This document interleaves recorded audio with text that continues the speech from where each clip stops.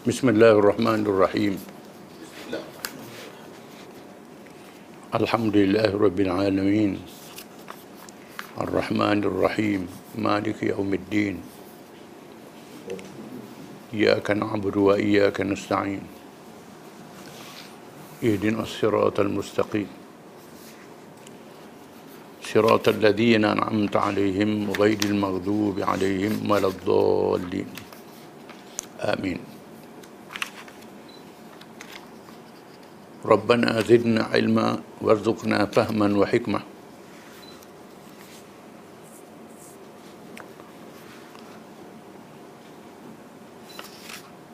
Seterusnya kita bincang tajuk Mazhab Qadariah.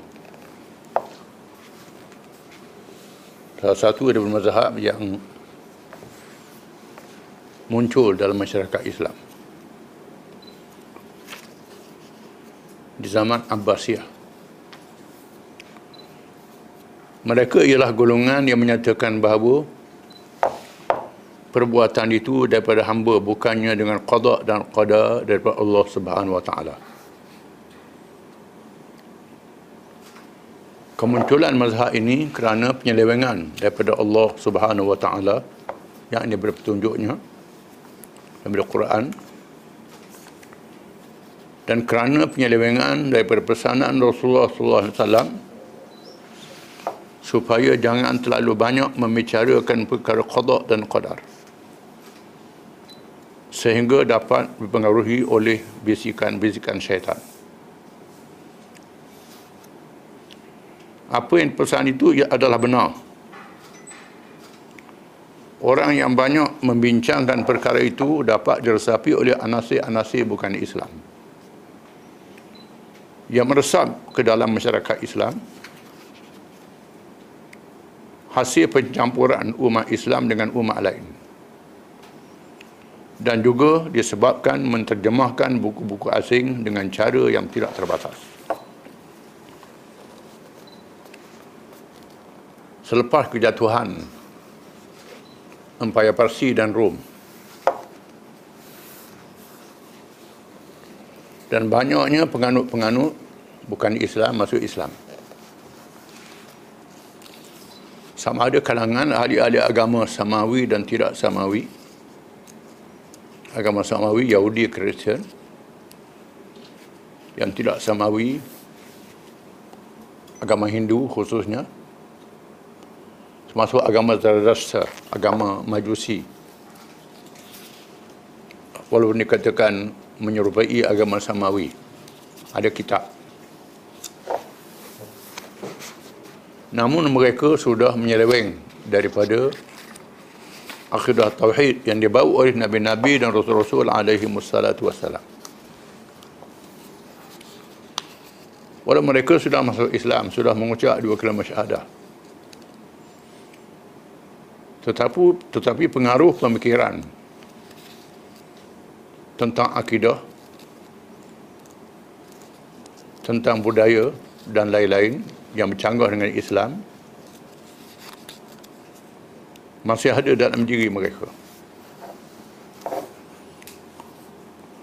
Di zaman salaf, yakni zaman generasi awal sehingga generasi yang kurun ketiga hijrah,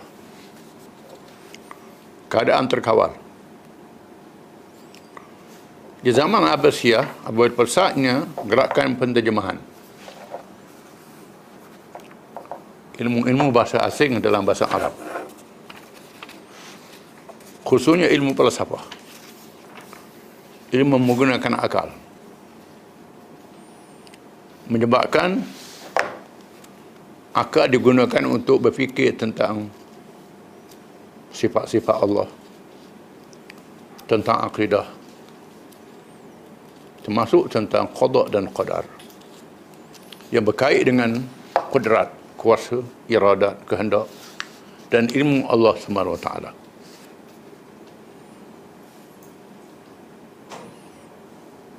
Kerana kejadian manusia mempunyai sifat yang unik,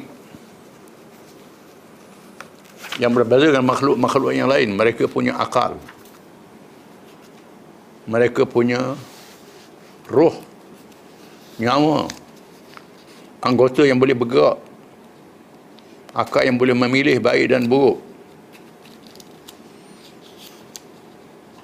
Tetapi mereka dipandu oleh hidayah Allah dengan kitab Allah Ta'ala. Dan perkara yang tak mungkin dicapai oleh akal mesti tunduk kepada wahyu. Khususnya rahsia-rahsia Allah Subhanahu Wa Ta'ala. La yus'alu amma yaf'al wa hum yus'alun. Allah tidak ditanya apa yang dia buat. Manusia yang akan ditanya oleh Allah. Di mana ayat ini dipahami oleh semua. Masalahnya mereka yang terpengaruh dengan ilmu akal ini fikir juga perkara yang tak dicapai oleh akal. Berbincang perkara qada dan qadar. Kalau sebelumnya mazhab Mu'tazilah yang menggunakan akal masih menganggap perbuatan hamba tu perbuatan Allah Ta'ala. Tapi Allah Ta'ala serah pada hamba. Jabariyah pula mengatakan hamba tak ada kuasa, semua Allah Ta'ala buat. Mencuri, merampak, menyamun, maksiat, Tuhan buat semua. Hamba tak ada kuasa. Itu Jabariyah yang kita baca. Qadariyah ni menganggap Allah Ta'ala tak ada kuasa lagi pada hamba, pada manusia. Manusia boleh buat apa saja. Di mana teori ini, falsafah ini bercanggah dengan hakikat kejadian manusia.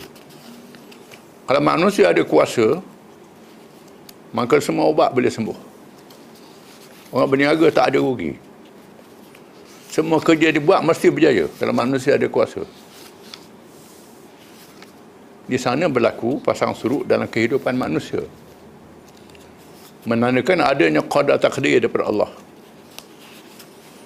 Quran menjelaskan perhitungan dosa dan pahala berdasarkan kepada kemampuan akal dan kemampuan manusia. Perkara yang di luar kemampuan itu tak ada hitung dosa pahalanya. Itu nas Quran. Tapi mereka ni menolak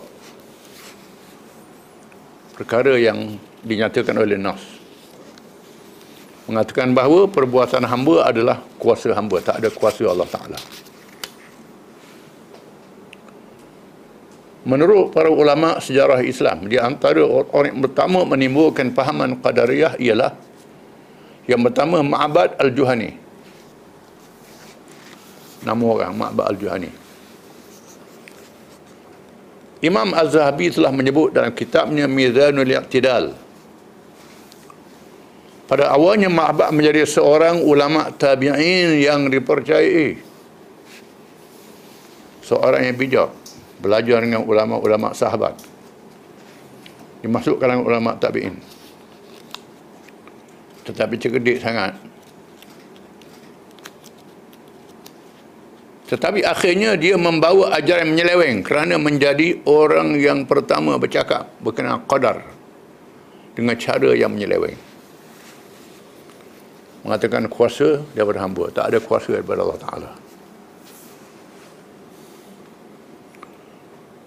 Yang kedua, Ghailan ad-Dimashqi, orang Dimash. Dimash ni ialah ibu negara Syria, orang Syria. Dia telah menganut fahaman ini dan meneruskan penyebarannya selepas Ma'bad, iaitu di zaman Umar bin Abdul Aziz, zaman Khalifah Umar bin Abdul Aziz, seorang khalifah Amawiyah yang adil, yang terkenal, seorang yang alim, mujtahid. Dan Umar bin Aziz ini ada mazhab dia.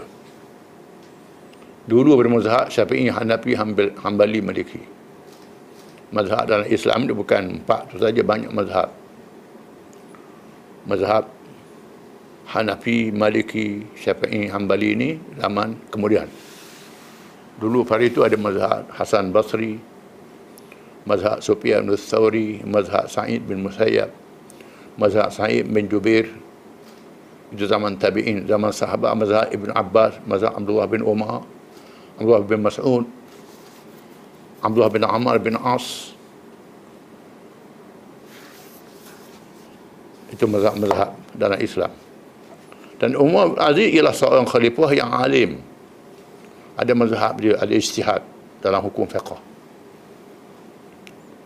Di antaranya ialah, sebagai contoh, Umar bin Aziz berpendapat di samping zakat yang diwajibkan pada harta perniagaan, pertanian dan sebagainya, rikas, barang-barang yang dijumpa dalam bumi, orang barang zaman dahulu yang ditemui, termasuk ialah hasil laut, dia ambil khumus. Itu ijtihad Umar bin Aziz. Ada mazhab.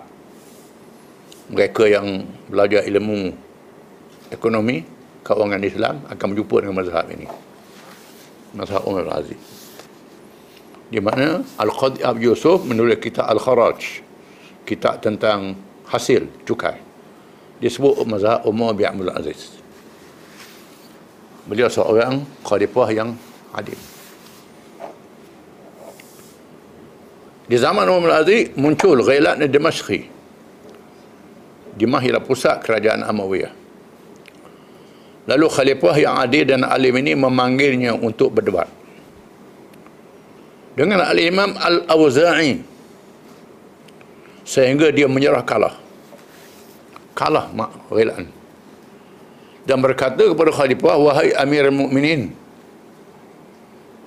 saya datang dalam keadaan sesat, lalu kamu menunjukkan kepada saya jalan yang benar. Saya datang dalam kejahilan, lalu kamu mengajar saya. Demi Allah, saya tidak mahu bercakap lagi perkara itu. Mengaku tak mahu bercakap lagi dengan mazhab Qadariyah. Tetapi selepas Khalifah Umar bin Abdul Aziz meninggal dunia, Abdul Aziz ni mati diracun, merentah 2 tahun saja.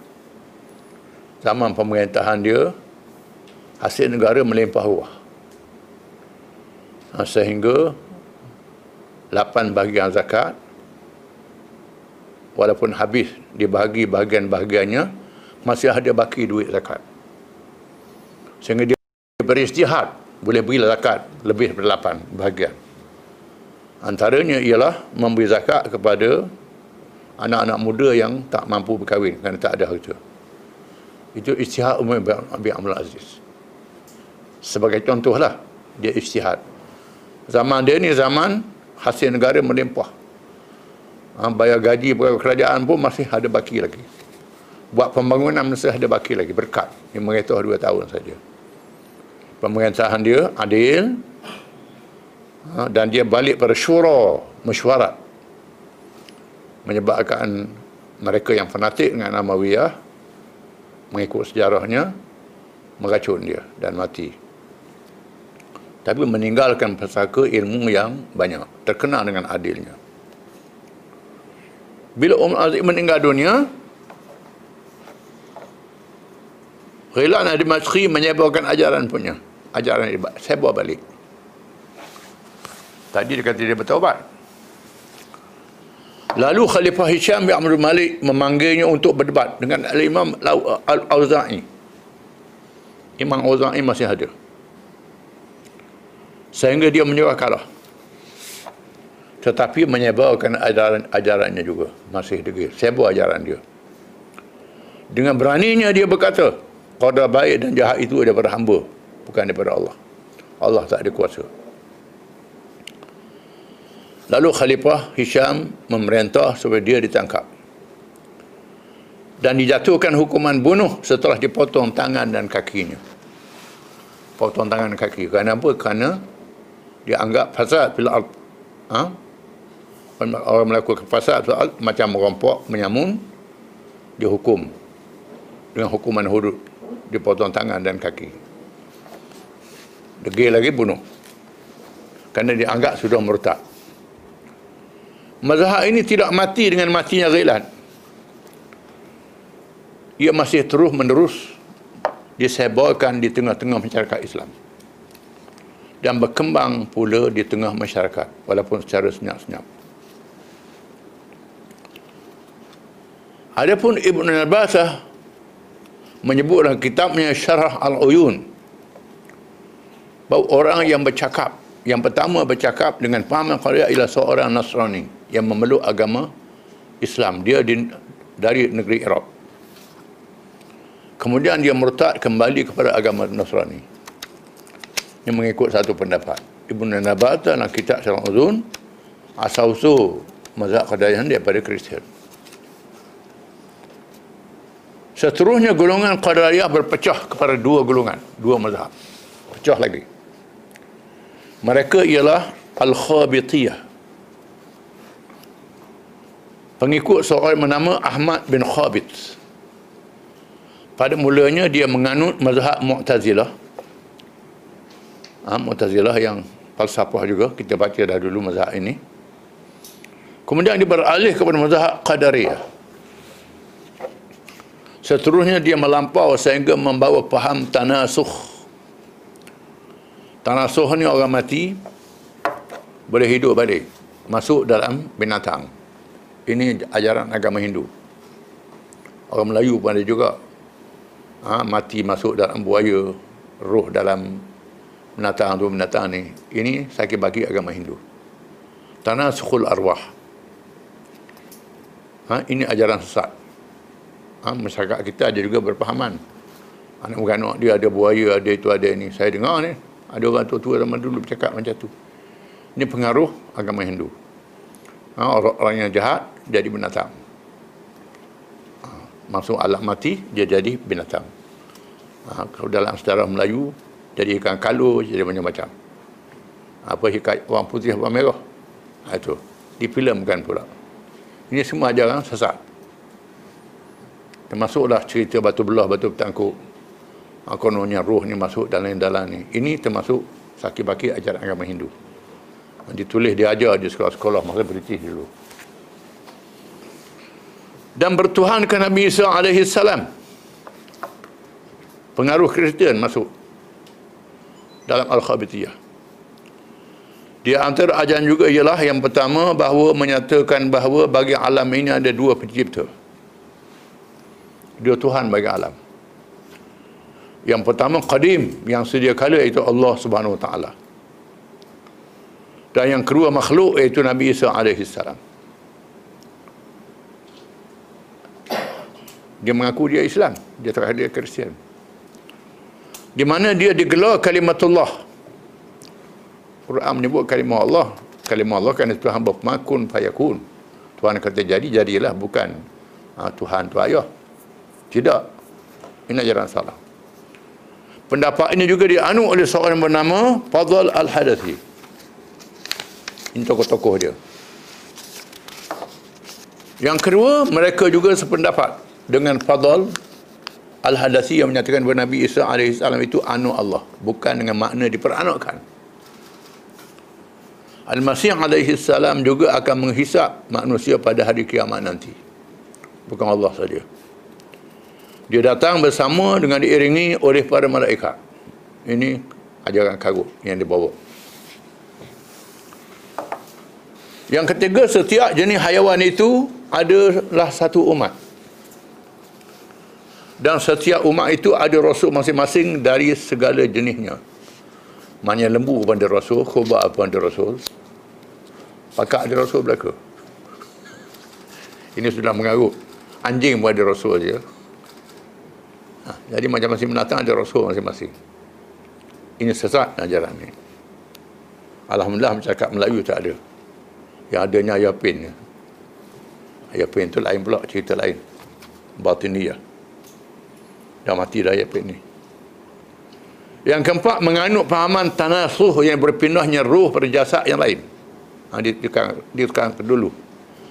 Iaitu ajaran yang berasal dari agama Hindu dan Greek Purba. Kemudian mempengaruhi agama Kristian. Mazhab Kristian, bukan semua Kristian. Kristian ada ortodok. Ortodok pula banyak ortodok, macam-macam ortodok. Bukan saja Katolik, Protestan.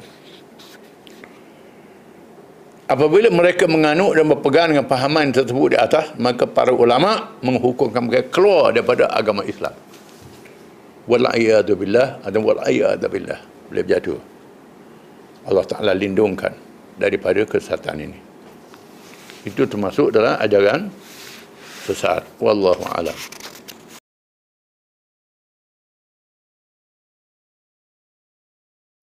Bismillahirrahmanirrahim. Alhamdulillahirabbil alamin. Ar-Rahmanir-Rahim. Maliki yaumiddin. Iyyaka na'budu wa iyyaka nasta'in. Ihdinas siratal mustaqim. Siratal ladzina an'amta 'alaihim ghairil maghdubi 'alaihim waladdallin. Amin. Rabbana zidna ilma warzuqna fahman wa hikmah.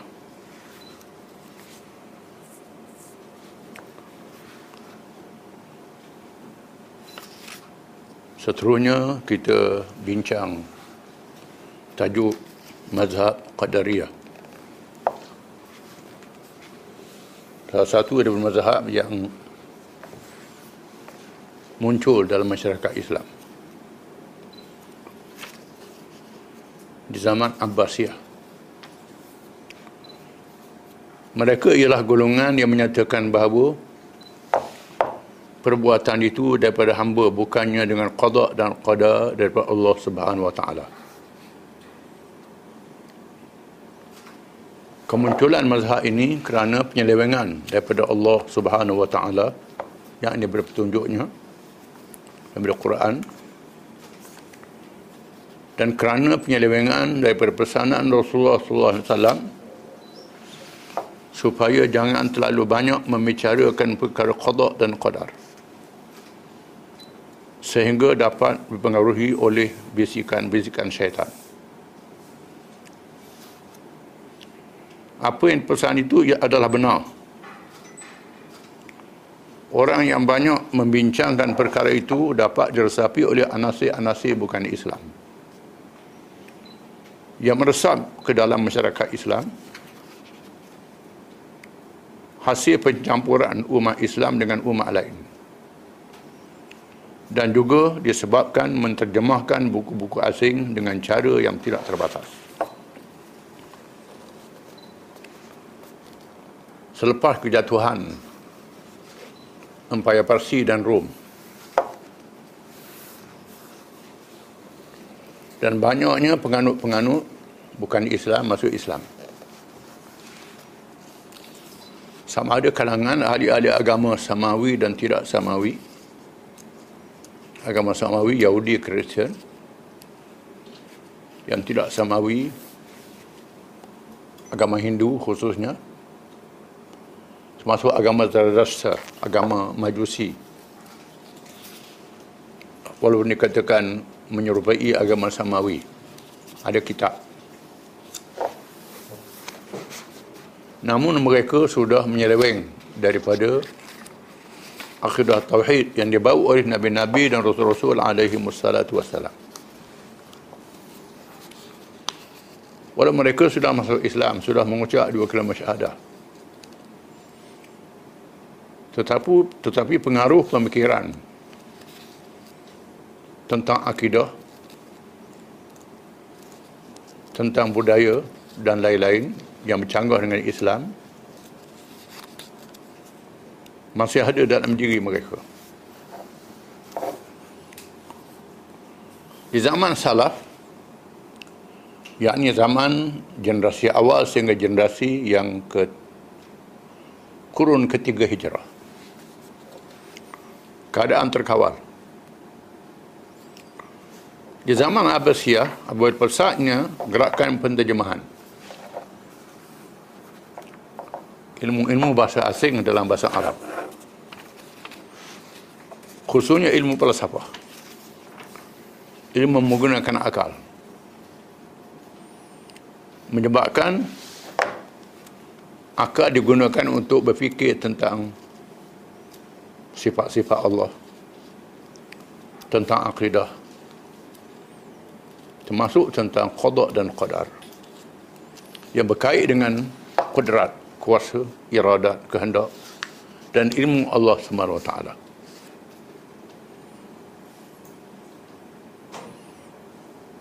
Kerana kejadian manusia mempunyai sifat yang unik, yang berbeza dengan makhluk-makhluk yang lain. Mereka punya akal, mereka punya roh, nyawa, anggota yang boleh bergerak, akal yang boleh memilih baik dan buruk. Tetapi mereka dipandu oleh hidayah Allah dengan kitab Allah Ta'ala. Dan perkara yang tak mungkin dicapai oleh akal mesti tunduk kepada wahyu. Khususnya rahsia-rahsia Allah Subhanahu Wa Ta'ala. La yus'alu amma yaf'al wa hum yus'alun. Allah tidak ditanya apa yang dia buat. Manusia yang akan ditanya oleh Allah. Di mana ayat ini dipahami oleh semua. Masalahnya mereka yang terpengaruh dengan ilmu akal ini fikir juga perkara yang tak dicapai oleh akal. Berbincang perkara qada dan qadar.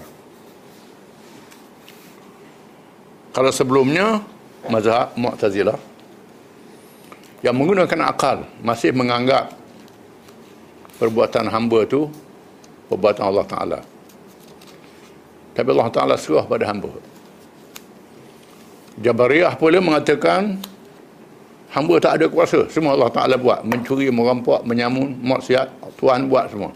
Hamba tak ada kuasa. Itu Jabariyah yang kita baca. Qadariyah ni menganggap Allah Ta'ala tak ada kuasa lagi pada hamba, pada manusia. Manusia boleh buat apa saja. Di mana teori ini, falsafah ini bercanggah dengan hakikat kejadian manusia. Kalau manusia ada kuasa, maka semua ubat boleh sembuh. Orang berniaga tak ada rugi. Semua kerja dibuat mesti berjaya kalau manusia ada kuasa. Di sana berlaku pasang surut dalam kehidupan manusia, menandakan adanya qada takdir daripada Allah. Quran menjelaskan perhitungan dosa dan pahala berdasarkan kepada kemampuan akal dan kemampuan manusia. Perkara yang di luar kemampuan itu tak ada hitung dosa pahalanya. Itu nas Quran. Tapi mereka ni menolak perkara yang dinyatakan oleh nas. Mengatakan bahawa perbuatan hamba adalah kuasa hamba, tak ada kuasa Allah Ta'ala. Menurut para ulama sejarah Islam, di antara orang yang pertama menimbulkan fahaman Qadariyah ialah yang pertama Ma'bad Al-Juhani. Nama orang Ma'bad Al-Juhani. Imam Az-Zahabi telah menyebut dalam kitabnya Mizanul I'tidal, pada awalnya Ma'bad menjadi seorang ulama tabi'in yang dipercayai, seorang yang bijak, belajar dengan ulama-ulama sahabat, dimasukkan dalam ulama tabi'in, tetapi cerdik sangat. Tetapi akhirnya dia membawa ajaran menyeleweng kerana menjadi orang yang pertama bercakap berkenaan qadar dengan cara yang menyeleweng. Mengatakan kuasa daripada hamba, tak ada kuasa daripada Allah Ta'ala. Yang kedua, Ghailan ad-Dimashqi, orang Dimash. Dimash ni ialah ibu negara Syria, orang Syria. Dia telah menganut fahaman ini dan meneruskan penyebarannya selepas Ma'bad, iaitu di zaman Umar bin Abdul Aziz, zaman Khalifah Umar bin Abdul Aziz, seorang khalifah Amawiyah yang adil, yang terkenal, seorang yang alim, mujtahid. Dan Umar bin Aziz ini ada mazhab dia. Dulu bermazhab Syafi'i, Hanafi, Hambali, Maliki. Mazhab dalam Islam itu bukan 4 itu saja, banyak mazhab. Mazhab Hanafi, Maliki, Syafi'i, Hambali ini zaman kemudian. Dulu pada itu ada mazhab Hasan Basri, mazhab Sufyan bin Thawri, mazhab Sa'id bin Musayyab, mazhab Sa'id bin Jubair, itu zaman tabi'in, zaman sahabat mazhab Ibn Abbas, mazhab Abdullah bin Umar, Abdullah bin Mas'ud, Abdullah bin Amr bin As. Itu mazhab-mazhab dalam Islam. Dan Umar bin Aziz ialah seorang khalifah yang alim. Ada mazhab dia, ada ijtihad dalam hukum fiqh. Di antaranya ialah, sebagai contoh, Umar bin Aziz berpendapat di samping zakat yang diwajibkan pada harta perniagaan, pertanian dan sebagainya, rikas, barang-barang yang dijumpa dalam bumi, orang barang zaman dahulu yang ditemui, termasuk ialah hasil laut, dia ambil khumus. Itu ijtihad Umar bin Aziz. Ada mazhab.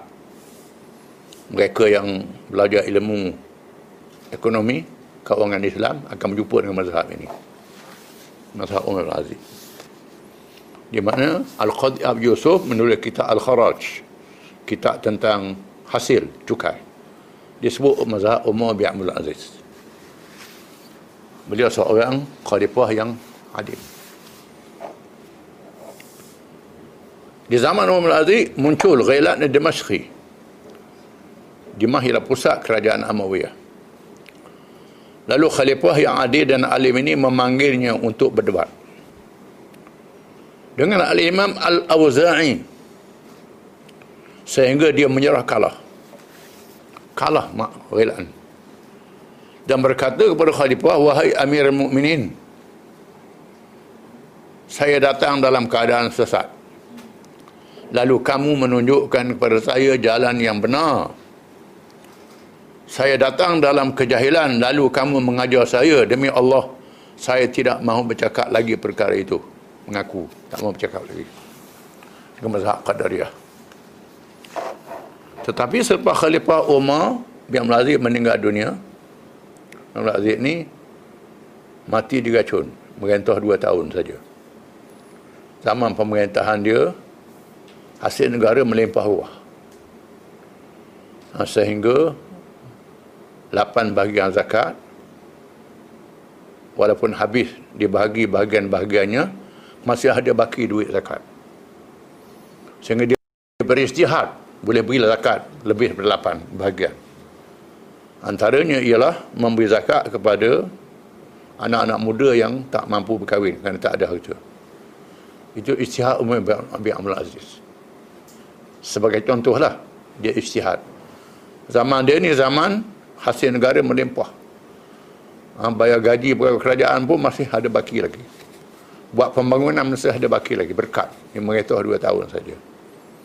Pemerintahan dia adil, dan dia balik pada syura, mesyuarat, menyebabkan mereka yang fanatik dengan Amawiyah, mengikut sejarahnya, meracun dia dan mati.